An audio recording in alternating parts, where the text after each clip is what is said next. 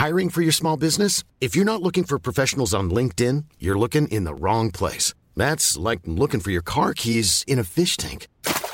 LinkedIn helps you hire professionals you can't find anywhere else, even those who aren't actively searching for a new job but might be open to the perfect role. In a given month, over 70% of LinkedIn users don't even visit other leading job sites. So start looking in the right place. With LinkedIn, you can hire professionals like a professional. Post your free job on linkedin.com/people today.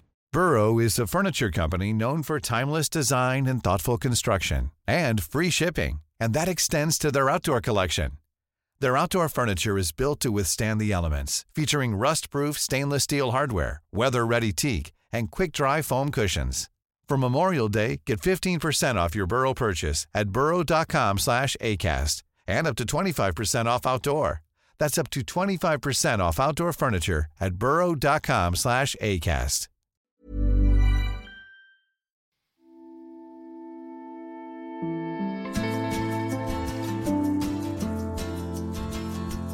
Hello, Rebecca. Hi, John. From The Recount and iHeartRadio, this is the News Items Podcast, bringing you analysis based on my newsletter, News Items. It's Monday, May 10th. John, what do you want to talk about today? So I guess we'll start with Liz Cheney. And now that Kevin McCarthy has endorsed Representative Elise Stefanik of New York, I think we have to dive back into that conversation. I also want to discuss the UK election results, Scotland's in particular. How about you? All right. I would like to talk about the exchange-traded fund industry, which just hit a big milestone as ETFs have reportedly surpassed traditional passive index funds in terms of global assets under management. And this is a good opportunity for us to take a step back and look at the implications of the recent year's boom in ETFs specifically and passive investing generally. After that, we'll hear an interview with my old friend Richard Haass, president of the Council on Foreign Relations. That's going to be exciting. Okay, let's start with our science and tech headlines. First, John, Elon Musk hosted Saturday Night Live on Saturday night, but more importantly, I'd argue, this happened the next day. All right, Falcon 9 has successfully lifted off from Pad 40 at Cape Canaveral Space Force Station, carrying yet again another stack of 60 Starlink satellites to orbit. Those Starlink satellites are part of an ongoing test for a SpaceX program that aims to beam internet connections down from low orbit. Already, about a quarter of orbiting satellites belong to Starlink, and it has plans to launch thousands more via its own rockets. There's a big market for web connectivity that can reach across the planet. According to the United Nations, roughly half of the global population is offline. John, you're very much online, but I seem to recall that you wouldn't mind getting your internet from Starlink satellites yourself, right? In a heartbeat. Mm-hmm. Based on speed, if it were faster than the internet service I have in Connecticut, I think I'd sign up in a heartbeat. The only question would be, would it be interrupted by bad weather? I don't know the answer to that. But I don't know. For the half of humanity that is without internet connectivity, Mr. Musk's initiative is more than welcome, I would think. Yeah, not a dumb idea. Mm-hmm. Next, new research suggests that the COVID-19 virus's genes can integrate with human DNA. It's not the first time this idea has floated around the scientific community, and this latest paper, published in the peer-reviewed Proceedings of the National Academy of Sciences, has already attracted criticism. The theory that human cells may on rare occasions copy viral RNA into human chromosomes could explain why people sometimes test positive for COVID-19 months after their infection. One former skeptic at Cornell, who now calls the hypothesis plausible, tells the journal Science that any implications for human health are at this point pure speculation. True. But interesting, right? So one will follow. Mm-hmm. So let's move on to the news items. On Sunday, House Minority Leader Kevin McCarthy told Maria Bartiromo of Fox News that he will endorse New York Representative Elise Stefanik to replace Liz Cheney as the Republican conference chair. This was not a surprise. Last week, Axios published audio from an off-air hot mic moment where McCarthy told Steve Doocy of Fox News, "I've lost confidence. Someone just has to bring emotion, but I assume that will probably take place." So, John, let's take a step back, refresh, and review why Kevin McCarthy is so eager to get rid of Liz Cheney right now. The biggest problem the Republicans have nationally is women. Trump lost women 57-42 in the 2020 election, 15 percentage points. Mm-hmm. So you would think that the one thing you wouldn't want to do is take the most prominent Republican woman in politics and throw her overboard. Mm-hmm. But at Trump's insistence, that's exactly what Kevin McCarthy has done. And he, to try and cover his tracks a little bit, has endorsed Elise Stefanik to replace Liz Cheney, but everybody got the message. So, you look at this and you think, what are they thinking? Mm-hmm. Sending a message to women that says, if you're critical of Donald Trump, then you're out. But apropos of being critical of Donald Trump, Elise Stefanik was one of 10 Republican House members who voted to impeach Donald Trump, was she not? Yes, she was. And she voted with Trump just 77.7% of the time, according to the Washington Post, compared to Liz Cheney, who voted with Trump 92.9% of the time. She voted against his 2017 tax reform bill. She voted against making the tax cuts permanent. So why is Liz Cheney threatening to Trump, but Elise Stefanik is not? Because Liz Cheney has been openly critical of Trump in the wake of the, quote, stolen, end quote, presidential election. Yeah. And Trump has decided to exhibit his total control of the party by endorsing someone who opposed him on any number of legislative initiatives. Mm-hmm. There's some danger that she won't, for McCarthy, it's possible that she won't get the votes in the Republican caucus. It's not likely, but it's possible. Yeah. And she's not particularly well liked. So, John, is this really about Kevin McCarthy being held hostage by Trump and maybe fearing that his own loyalties are going to be called into question if he doesn't make some move, however ill-advised it may seem, to the strategic thinkers among us? Yeah. I mean, he's scared to death of Trump. They all are. And the big fear they all have it's too bad. Is that Trump will find somebody to run against them in a primary. The one thing politicians are terrified of is a primary because it eats up resources and it makes it more likely that you'll be defeated in the general election. Mm-hmm. So what Trump's threat is, if you don't do what I say, I'll find somebody to run against you in a primary, and that will make your life a living misery. And they all say, you know what, you're right. Okay, I'm with you. The plot thickens. The plot thickens, exactly. All right, moving on. For the first time ever, exchange-traded funds, or ETFs, have probably surpassed index tracking mutual funds. It will take a while for the official data to come in, but according to a piece in the Financial Times today, the consultancy ETFGI has estimated that there are approximately $8.3 trillion invested in ETFs globally, putting them slightly ahead of traditional passively managed mutual funds. Okay, let's start at the beginning. What's the difference between an ETF and an index fund? All right. An exchange-traded fund is a basket of stocks that trade with all-day liquidity just like a stock. So rather than trading a single stock, you're trading a basket of stocks, but you can trade in and out all day long. An index fund is a fund that is like a miniaturized version of a regular index where you can invest in or redeem funds just once a day at the end of the trading day. So it's a way of gaining access to an index, but with less liquidity than what you would have with an ETF. Mm-hmm. What they both have in common is that they are passive investments and that you're not paying a money manager to do a bottom-up analysis or a top-down analysis and choose stocks for you, and that you're not doing sort of analysis yourself. You trade either an index or a basket, like a sector basket, let's say, of stocks, and that's how you trade the market that way. Yeah. Do you have ETFs, John? I do. As do I. So see, look, here we are. We both hold ETFs. Yes. There are a few explanations for this trend. I mean, again, we mentioned there's greater liquidity. I mean, you can trade in and out of ETFs all day long, as opposed to indexes, which you can't. There are lower fees compared to an actively managed fund. There are some tax advantages associated with ETFs compared to mutual funds. And there are simply more of them. As of, I think, earlier this year, there are 6,725 available to trade ETFs in the market universe compared to 3,196 index funds. So you also have a lot of flexibility. It's not just I'm sitting here, I sound like I'm like being paid by the ETF Sounds that way. Like, doesn't it? But which particular? I'm not. Okay, let me say. But I mean, honestly, I think this moment is not coming as a surprise to market watchers, that this is the moment where ETFs are have surpassed mutual funds in this space.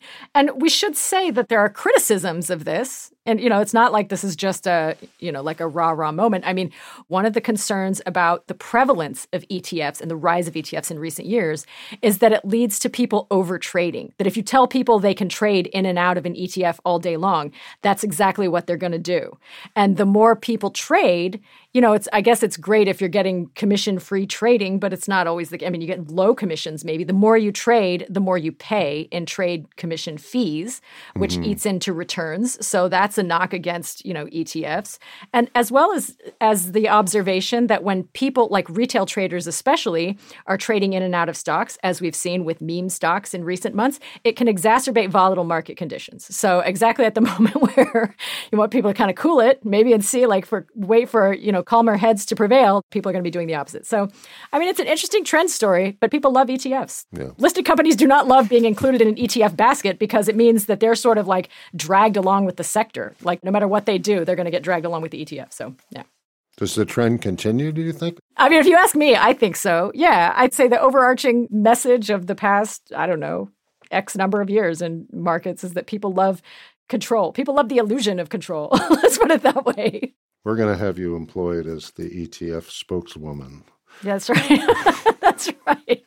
They can just reach out to my people and make a deal. Get your Rebecca agent Darst for on the ETFs. line. That's right. That's right. All right. Buying low, selling high. All right. Let's move across the pond for our last item.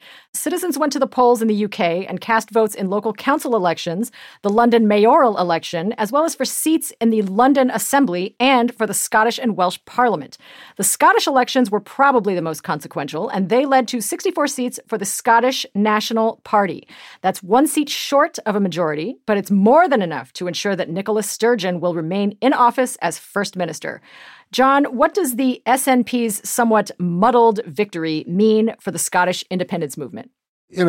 One vote away, right? No. One seat away from an outright majority. If they caucus with the Greens, which they will, then they have more than enough to pass legislation calling for a referendum for Scottish independence. But I think the expectations were set that the Scottish National Party would win an outright majority, and therefore the referendum would be front and center right away. And I think the result from last Thursday's vote means that it's not going to happen right away, that there's going to be a process, and the Scottish National Party will engage with Prime Minister Johnson's government, and they'll go back and forth. Johnson has said under no circumstances will he allow it. He doesn't want to be the prime minister who, resided over the breakup of the United Kingdom. So he's been adamant that it's a non-starter. He says in the midst of COVID that it's irresponsible and reckless to go forward with it. Ms. Sturgeon, recognizing the COVID issue, has said, no, we're not going to do it until we're confident that the COVID situation is well in hand. So she's met that part of the Johnson argument. So you mentioned that Johnson has vowed he will oppose an official Scotland referendum, but the louder he is about it and the more he resists it, does that generate ever more support for Scottish independence? It's the more this man runs his mouth, it's the better it looks to leave. Yeah, I think, it's also generational, right? So you have younger voters more willing to imagine Scottish independence, let's put it that way. Pre-Brexit, I think it was in 2014, independence lost on a ballot by 10 points. Yeah. Today, the polls show it even. This gives the Scottish National Party time to campaign in concert with the Greens to build a case for why independence would be a good idea. Does Johnson saying, no way, Jose, is that going to push the 45 up to 50? We don't know. We don't know. It's interesting. Post-Brexit, Ireland is actually the only official English-speaking member of the EU. Right. So you don't think Scotland maybe sees a window of opportunity, or maybe it would become another Nordic country. Maybe it would just join the Scandinavians. It could. It could. So we're going to take a moment to hear from our sponsors, but when we're back from the break, John, we're going to hear your interview with Richard Haass. John, tell me about why. I can imagine, knowing you as I do, why you were excited to talk to Richard Haass, but why don't you share that with our listeners? He's the president of the Council on Foreign Relations, so has a unique and broad understanding of the world. In this edition of the Haass interview, we will discuss India and Taiwan. Happily enough, we're also going to post the full interview this evening, which will discuss India, Taiwan, Afghanistan, and many, many other subjects. So listen to that, please. All right, we're going to take a quick break, and we'll be right back to hear that interview. Ready to pop the question? The jewelers at BlueNile.com have got sparkle down to a science with beautiful lab-grown diamonds worthy of your most brilliant moments. Their lab-grown diamonds are independently graded and guaranteed identical to natural diamonds, and they're ready to ship to your door. Go to BlueNile.com and use promo code LISTEN to get $50 off your purchase of $500 or more. That's code LISTEN at BlueNile.com for $50 off. BlueNile.com, code LISTEN. Burrow's furniture is built for the way you live. From ensuring easy assembly and disassembly to honoring highly requested new colors for their award-winning seating, they always have their customers in mind. Their modular seating is made out of durable materials to last and grow with you. And with Burrow, you always get fast, free shipping. Get up to 60% off during Burrow's Memorial Day sale at burrow.com/ACAST. That's burrow.com/ACAST. burrow.com/ACAST. Richard, welcome, and thank you for doing the podcast with us today. It's a real pleasure to have you. Good to be here, John. Thanks for having me. You wrote a terrific book a couple of years ago called World in Disarray, which I use in the News Items newsletter. Yeah, John, you're right up there with China when it comes to intellectual property theft. I just want to point that out. Well, it's sort of public domain, isn't it? Anyway, it's a terrific book, and it was made into a terrific documentary that you did with HBO and Vice. A subject that was not in there, if I remember correctly, was Taiwan. Mm-hmm. And here we are with The Economist putting Taiwan as like the most important or the most dangerous place in the world at the moment. You argued in an article, an essay that you wrote, I think, for Foreign Affairs, that the U.S. had to shift from strategic flexibility to strategic certainty regarding Taiwan. I wondered if you could walk our audience through that. Sure. So let me digress for a minute. The United States and mainland China, the People's Republic of China, however you want to refer to it, forged their modern relationship 4 or 5 decades ago. The glue was the shared animosity towards the Soviet Union. But the biggest stumbling block to the United States and China forging a workable relationship was Taiwan. Taiwan grew out of the Chinese Civil War. When the communists won, they took control of the mainland. The so-called nationalists went to what was then called Formosa, created the Republic of China there. And the mainland has always said that there's only one China. There can't be two, and that Taiwan is a part of China from their point of view. The United States, after the end of the Chinese Civil War, we recognized what we now call Taiwan, Republic of China from 49 through basically for the next 30 years. But because of great power politics, when we decided to come together a bit with the People's Republic of China, we switched and we recognized the mainland, Peking and Beijing now, as the capital. But this question of Taiwan's status had to be finessed. And it really was an extraordinary piece of diplomatic statecraft or finesse by Nixon and Kissinger, by Mao and Zhou Enlai. What was agreed upon was, using Middle Eastern language, the final status of Taiwan was going to be determined by the people of China and the people of Taiwan. Our only view was it had to be voluntary, it was coercive. We agreed that there was only one China. But the whole question of Taiwan's relationship with China was to be determined if the status quo changed in any direction. It had to be voluntary. What we were worried, though, was about two possibilities that would upset the status quo and cause a crisis of war. One was that the mainland would use force to bring about non-voluntary unification. And the other was that Taiwan would declare independence, and that would be unacceptable to the mainland, and that would trigger war. So what we basically did was came up with this notion 40-odd years ago of strategic ambiguity. And basically, we told the mainland, you cannot rule out that we might use force to help Taiwan if you act against it. So they couldn't be sure that we wouldn't help Taiwan. And we told Taiwan, you do something like declare independence, which we would see as reckless, you cannot be sure that we will use force to help you. So if you add it all up, it was a kind of deterrence from changing the status quo through American uncertainty. And this has worked remarkably well for best part of 4 or 5 decades. And the reason that people like me wanted to revisit it, one was the buildup of Chinese military capability, remarkable increases over the years. And the other is words coming out of Beijing from Xi Jinping, China's leader, that were quite ambitious and quite impatient when it came to Taiwan. Our view was we needed to introduce a degree of strategic clarity to basically tell the mainland, you should know that if you act forcibly against Taiwan, we're going to be there to help it. We wouldn't specify exactly how. We're still not giving Taiwan a green light. We're not saying you can act recklessly. You shouldn't assume this is unconditional. This is all being done within the same framework that there's one China. We're not changing any of the basics. So we put this out there.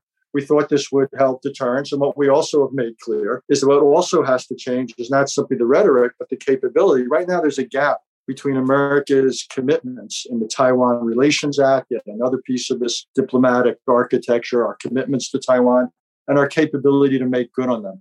So we said we think it's important to change the rhetorical question about the means of U.S. policy, keep the diplomatic ends, and introduce greater military capability on the part of the United States, Taiwan, and of all the neighbors, Japan. Right. I don't think a crisis is imminent, but I think one is a lot more possible than it used to be. And where The Economist is right, if a crisis were to come about, it would become the most dangerous place in the world, given how central the United States and China are to this era of history. Kurt Campbell, who was sort of, I guess you would call him the Asia czar for the Biden administration, said the other day that the U.S. wasn't ready to move off of strategic uncertainty. Right. Why did he say that? It was interesting that he said it because this is an administration where the Secretary of State has said the U.S. commitment to Taiwan is rock solid. Now, if that's not strategic clarity, I don't know what is. So I didn't understand that. Plus, this administration is poking the dragon in the eye. One of the things this administration is continuing that was begun by the previous administration is we are upgrading our day-to-day interaction with Taiwan, with officials in the government and so forth. So this administration has already sent over a high-level delegation there. We're inviting the Taiwan ambassador to the envoy, the head of their de facto diplomatic mission to the United States, was invited to the inauguration. We're doing all sorts of symbolic things, which, by the way, get the mainland Chinese really, really unhappy and nervous. So my view is we ought to cut out this symbolic stuff, which increases their unease about the potential for Taiwan independence. I actually think brings a crisis closer.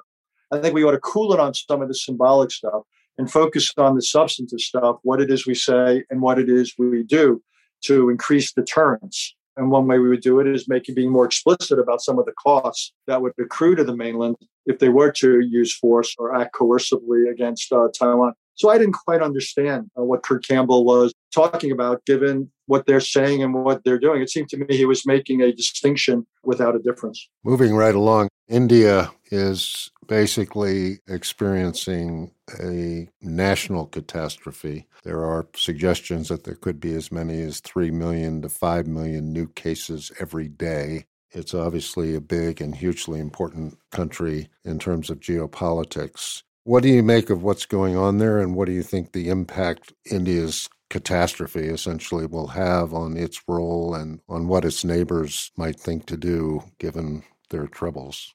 John, you used the right word. It's a catastrophe and it's a tragedy. The scale of loss of life, I think, is large. I don't think the Indians so much are intentionally undercounting. I think they're undercounting simply because of the inability to count accurately, given that a lot of these people are not dying in hospitals. Hospitals are overwhelmed, and they're dying increasingly in rural areas. So I think it's as bad as we think it is. My guess is, based on all the reports I'm receiving, it's worse. And unlike, say, China or the United States, which are now on fairly steep, impressive growth trajectories, India is not. There's long been two Indias. You have this small, successful, middle-class, Bangalore, high-tech India. But then you have hundreds and hundreds and hundreds of millions of Indians who are living on the edge in rural and urban poverty. And this will really hurt and affect that other large India, somewhere between 500 million and a billion people. But I also think political consequences are quite severe. Just the other day, Prime Minister Modi's party got hammered in some local elections. There's now been several votes cast in this context. The initial celebration about the success against COVID has really come back has really backfired. What happened was early on, the Indian COVID struggle didn't look so bad. So they allowed all sorts of political rallies to happen, religious events to happen, where millions of Indians would gather.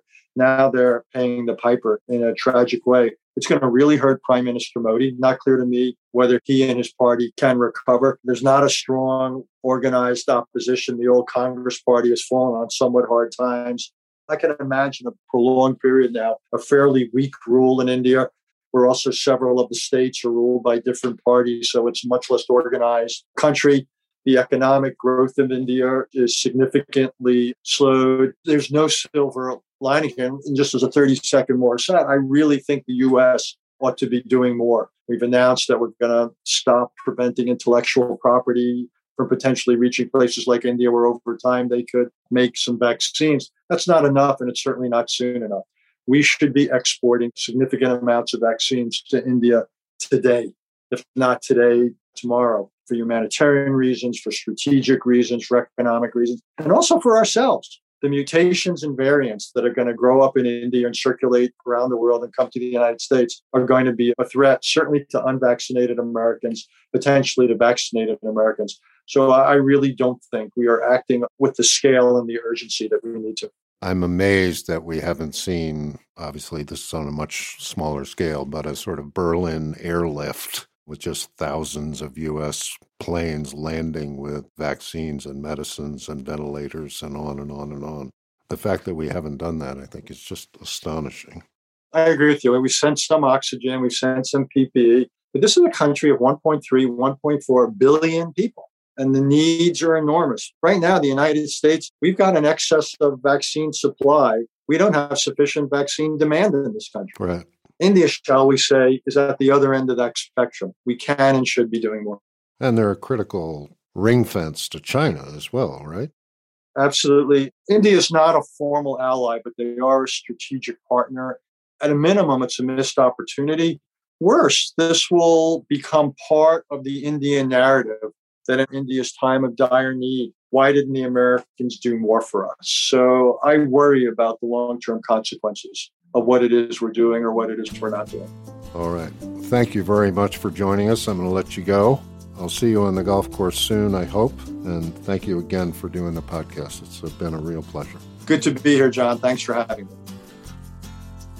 So, John, that was a great interview with Richard Haass, whose book, World in Disarray, informed one of the editorial themes of this podcast, which is also based on your newsletter, News Items. And listeners should go to newsitems.substack.com. It is an excellent read. And after that, they should go to investableuniverse.com to find out about the global market of things. Rebecca's website is terrific. I recommend it to you highly. So that's all from us today here on News Items. We'll be back again tomorrow with more news. News Items is produced by Christian Castro-Russell, Pierre Bienaimé, Anna Mazarakis, and Ali Rogers. Our theme music was composed by Billy Libby. Our recording engineer is Simran Singh, and we'd like to thank the whole team at Factory Underground. We'll be back tomorrow afternoon with more of the news.